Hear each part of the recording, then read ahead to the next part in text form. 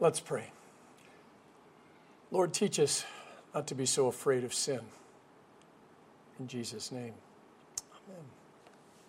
Well, it's Lent, which means there's no getting around, having to talk about sin. I know it's everybody's favorite subject when they're with their friends and bragging, but definitely not something they really want to talk about, especially in church. So on the count of three, everybody groan. 1, 2, 3. Spoiler alert, the whole purpose of Lent is to let you know that because of Jesus, you don't need to be afraid of sin. To get ready for Lent, I read a bunch of articles on the world's concept of sin. Now, no surprise, for the most part, they don't even want to acknowledge it's real, let alone talk about it. Antiquated, judgmental, religious, hate speech, just a few of the descriptions I ran across. Psychological journals stated that because we are enlightened, the ancient concept of sin has been replaced by a perception of guilt and shame, both of which, by the way, can be dealt with enough therapy. A Stanford Science Journal had an article entitled, "What Does Original Sin Mean in the Light of Modern Science?" The author spent his time tearing apart all the Sunday school stories he learned as a kid. Obviously, he has some issues. My favorite was, there was no Adam and Eve. Science has proven there has always been thousands of people, never just two, except he never gave an explanation of how the thousands became thousands without, less than thousands. And his biggest problem, with original sin, it's how did God put it into your DNA? FYI, original sin isn't in your DNA. Your DNA is affected by original sin, but that's not how it's passed down. For the most part, we love to talk in circles when it comes to sin. Excuse it, explain it, ignore it, banish it, call it by different names. The only thing that, by the way, God actually asks us to do is confess it, which it's strange why that seems to be so hard for us. Entering the Garden of Eden in our Old Testament lesson, the first thing we see is God at the center of all things, and the man and the woman reflecting the image of God. And it says everything is very good. I hate to shatter stereotypes of the garden. Adam and Eve didn't just sit on the couch binge-watching Netflix all day with Uber Eats and Don't Eats and delivering whatever their heart desires. Nope, that's not the Garden of Eden. I want you to notice that God, it says, came down in the cool of the day, which meant that the morning was. And Adam is going to have to labor, but he already was, but now it's going to be even harder. And then God says, woman, I'm going to increase the pain of your childbirth. In other words, all those things were realities, but there was just a slight difference in perception. You see, when sin happened, the only thing that changed about the garden and their life was Adam and Eve and how they saw the garden and their life. The garden didn't change. How they saw it did. They no longer enjoyed their work. They weren't satisfied with what they had. Everything was a lot harder than they wanted it to be. Life was just generally unfair. So how did this happen? Well, seduced by the serpent, they put themselves at the center of all things instead of God at the center of all things. Instead of being in the image of God, they decided to be God, except they aren't God, and they can't be God, which is why everything fell apart. You know, if you've ever wondered why the first commandment is, thou shalt have no other gods before me, well, this is it. There's only room for one God. And if you want to try and be God, God will let you, but you're not going to like the results. A few weeks ago in our Old Testament lesson from Isaiah 48, God said, I will not share my glory with another. That sounds pretty pompous, doesn't it?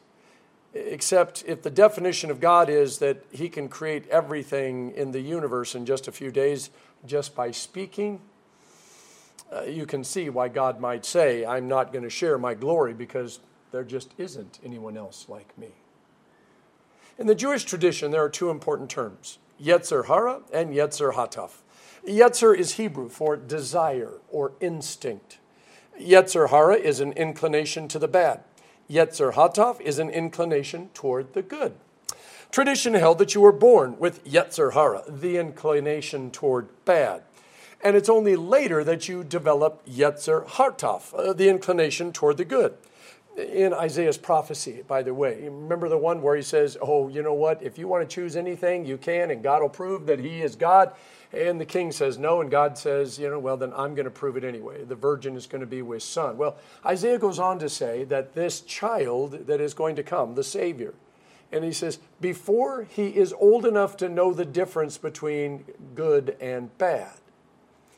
You see, that sounds strange unless you know the teaching of the Jewish belief of Yetzer Hatov, the inclination to good. It comes through an understanding of God's word. We call it confirmation. They called it bar mitzvah. The Baptists call it the age of accountability. But there is more to it than just an age or memorizing scripture or ceremonies, and that's what we're going to be talking about. See, any break from God's word or will is sin. And it's singular, not plural. This is sin, not sins. It is who we are, not what we do. In the simplest form, it's focusing on ourselves, putting ourselves at the center instead of God. And we put ourselves at the center of all things, and then we complain when things don't go the way they're supposed to. Original sin is the sin that keeps on giving. It's in the perfect sense, meaning it was, it is, and it continues. The reason this is important to understand is that it isn't passed down through your genes or your chromosomes or your hair follicles. Because otherwise somebody would just try to isolate the sin gene, remove it, and voila, we'd have perfect people. It's not how it works. Sin is far more deeply embedded than genes and chromosomes. Although, by the way, your genes and chromosomes are deeply affected by sin, which is why we decay and die. And because sin shatters our relationship with our Creator, sin by its very nature is relational against God, against each other, even against ourselves. That's what sin is. That's why when Jesus was asked what the greatest commandment was, he said, love the Lord your God with all your heart, mind, soul, and strength. Sin is the absence of love. Sin leaves us in need of atonement. Atonement is the reconciling of parties that have been separated. We have to be shown and taught what love is. You see, you can't read a book or go to a seminar or take a class or get a degree. Love isn't spontaneous. Love is incarnational. It can only be experienced and shared. That's why God put skin on and came to save us, even if it meant he had to suffer and then die on a cross. God said you can't save yourself because you can't imagine or just create love because you're not God. So I will come and be love for you. Of all the forces in the universe, love is the most powerful and also the most powerless.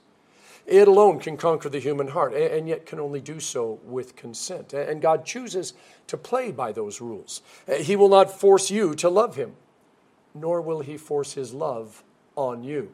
Yeah, I know churches and people do, but God won't. There's more tension in that thought than anywhere else in the universe, because it would be so much easier if God would just say, you don't have a choice. And then we would all be saved, except that wouldn't be love. When poets and songwriters say, love is God, well, it's nothing more than romantic idealism that makes you feel good for a moment, but then it leaves you empty because, let's face it, the emotion of love comes and goes. To say that God is love, as St. John did in his letter, is either the last straw, the last hope, the last anything, because you've run out of options, or the ultimate truth and the ultimate act of faith that one can live their life by. See, for the Christian, love is not primarily an emotion. It's an act of the will, brought about by the soul through the power of the Holy Spirit. I know, a mouthful. When Jesus tells us to love our neighbors and to love our enemies, he never says we have to like them. Nor does he promise a warm, fuzzy feeling when we do. When he tells us to love our neighbors and love our enemies, he's asking us to work for their well-being, to care for them, especially when they don't or cannot care for themselves. This love means sacrificing our own well-being at times. Such love allows us to love our neighbors and enemies without liking them. Current example, praying for and helping the victims of the earthquake in Syria and Turkey. Neither of those countries, by the way, are especially friendly to Christianity. But to allow that to keep us from helping or isolating our assistance only to Christians, well, that leads us away from the gospel, not towards it. We love because God first loved us. When Jesus called the Pharisees a brood of vipers, and John said they were like whitewashed tombs, I know it's hard to believe, but the words were spoken out of love. Speaking the truth in love doesn't mean you have to be all sugary and sweet and warm and fuzzy.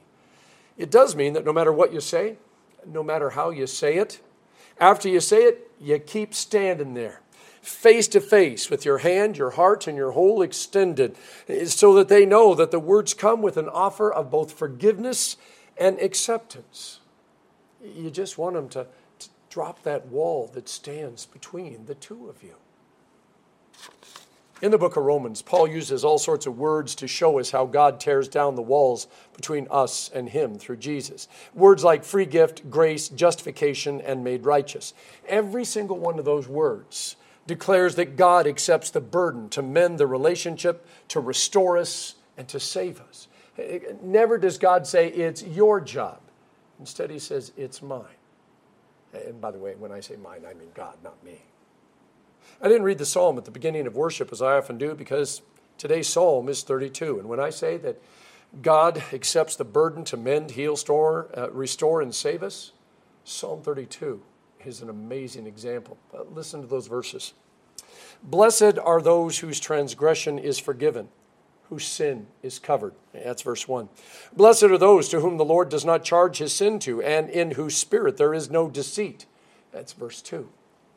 While I kept silent, my body wasted away through my groaning all day long. For day and night your hand was heavy upon me. My strength was dried up as in the heat of summer. That's verses 3 and 4. But then I acknowledged my sin to you, and I did not hide my iniquity. I said, I will confess my transgressions to the Lord, and you forgave the guilt of my sin. That's verse 5. And then verses 6 and 11. Therefore let all who are faithful offer prayer to you. Be glad in the Lord and rejoice, O righteous, and shout for joy, all you upright in heart. So, are you comfortable with the term sinner and sin yet? Sin needs to make us uncomfortable. Sin declares we are separated from God and from one another and from ourselves. And the importance of us seeing sin as what we are rather than what we do is the only way that we're ever going to be able to live out the gospel. To recognize that sin is universal, that's simply what humanity is. And the only difference, by the way, between Christians and not Christians is we are forgiven, even though we're not even close to being perfect. See, that understanding is necessary if we're going to love God, our neighbor, ourselves, and our enemies. To know that the only difference between us is that we know we're forgiven, even though we're not perfect. Dietrich Bonhoeffer noted, if my sinfulness appears to me to be in any way smaller or less detestable in comparison with the sins of others, I am still not recognizing my sinfulness at all. How can I possibly serve another person in unfeigned humility if I seriously regard his sinfulness as worse than my own? The moment we try to categorize sin and thus create a pecking order of whose sin is worser, means we don't understand sin, let alone our sin. This isn't a game of who's better and who isn't. Grace is God becoming our source of wholeness, drawing us back to himself even when we're busy running away. Our faith allows us to stand in the presence of God and say, to be honest, God, this is not who I want to be. But I can't seem to stop doing the things that hurt you and hurt others and hurt me. And then come the most important words. Words which God uses to show that our brokenness is not the final word. That he can make beautiful things out of our failures, like the toilet I have at the entrance to the office. Yeah, I know, but I turned it into a planter, and sometimes the most beautiful flowers are coming out of it.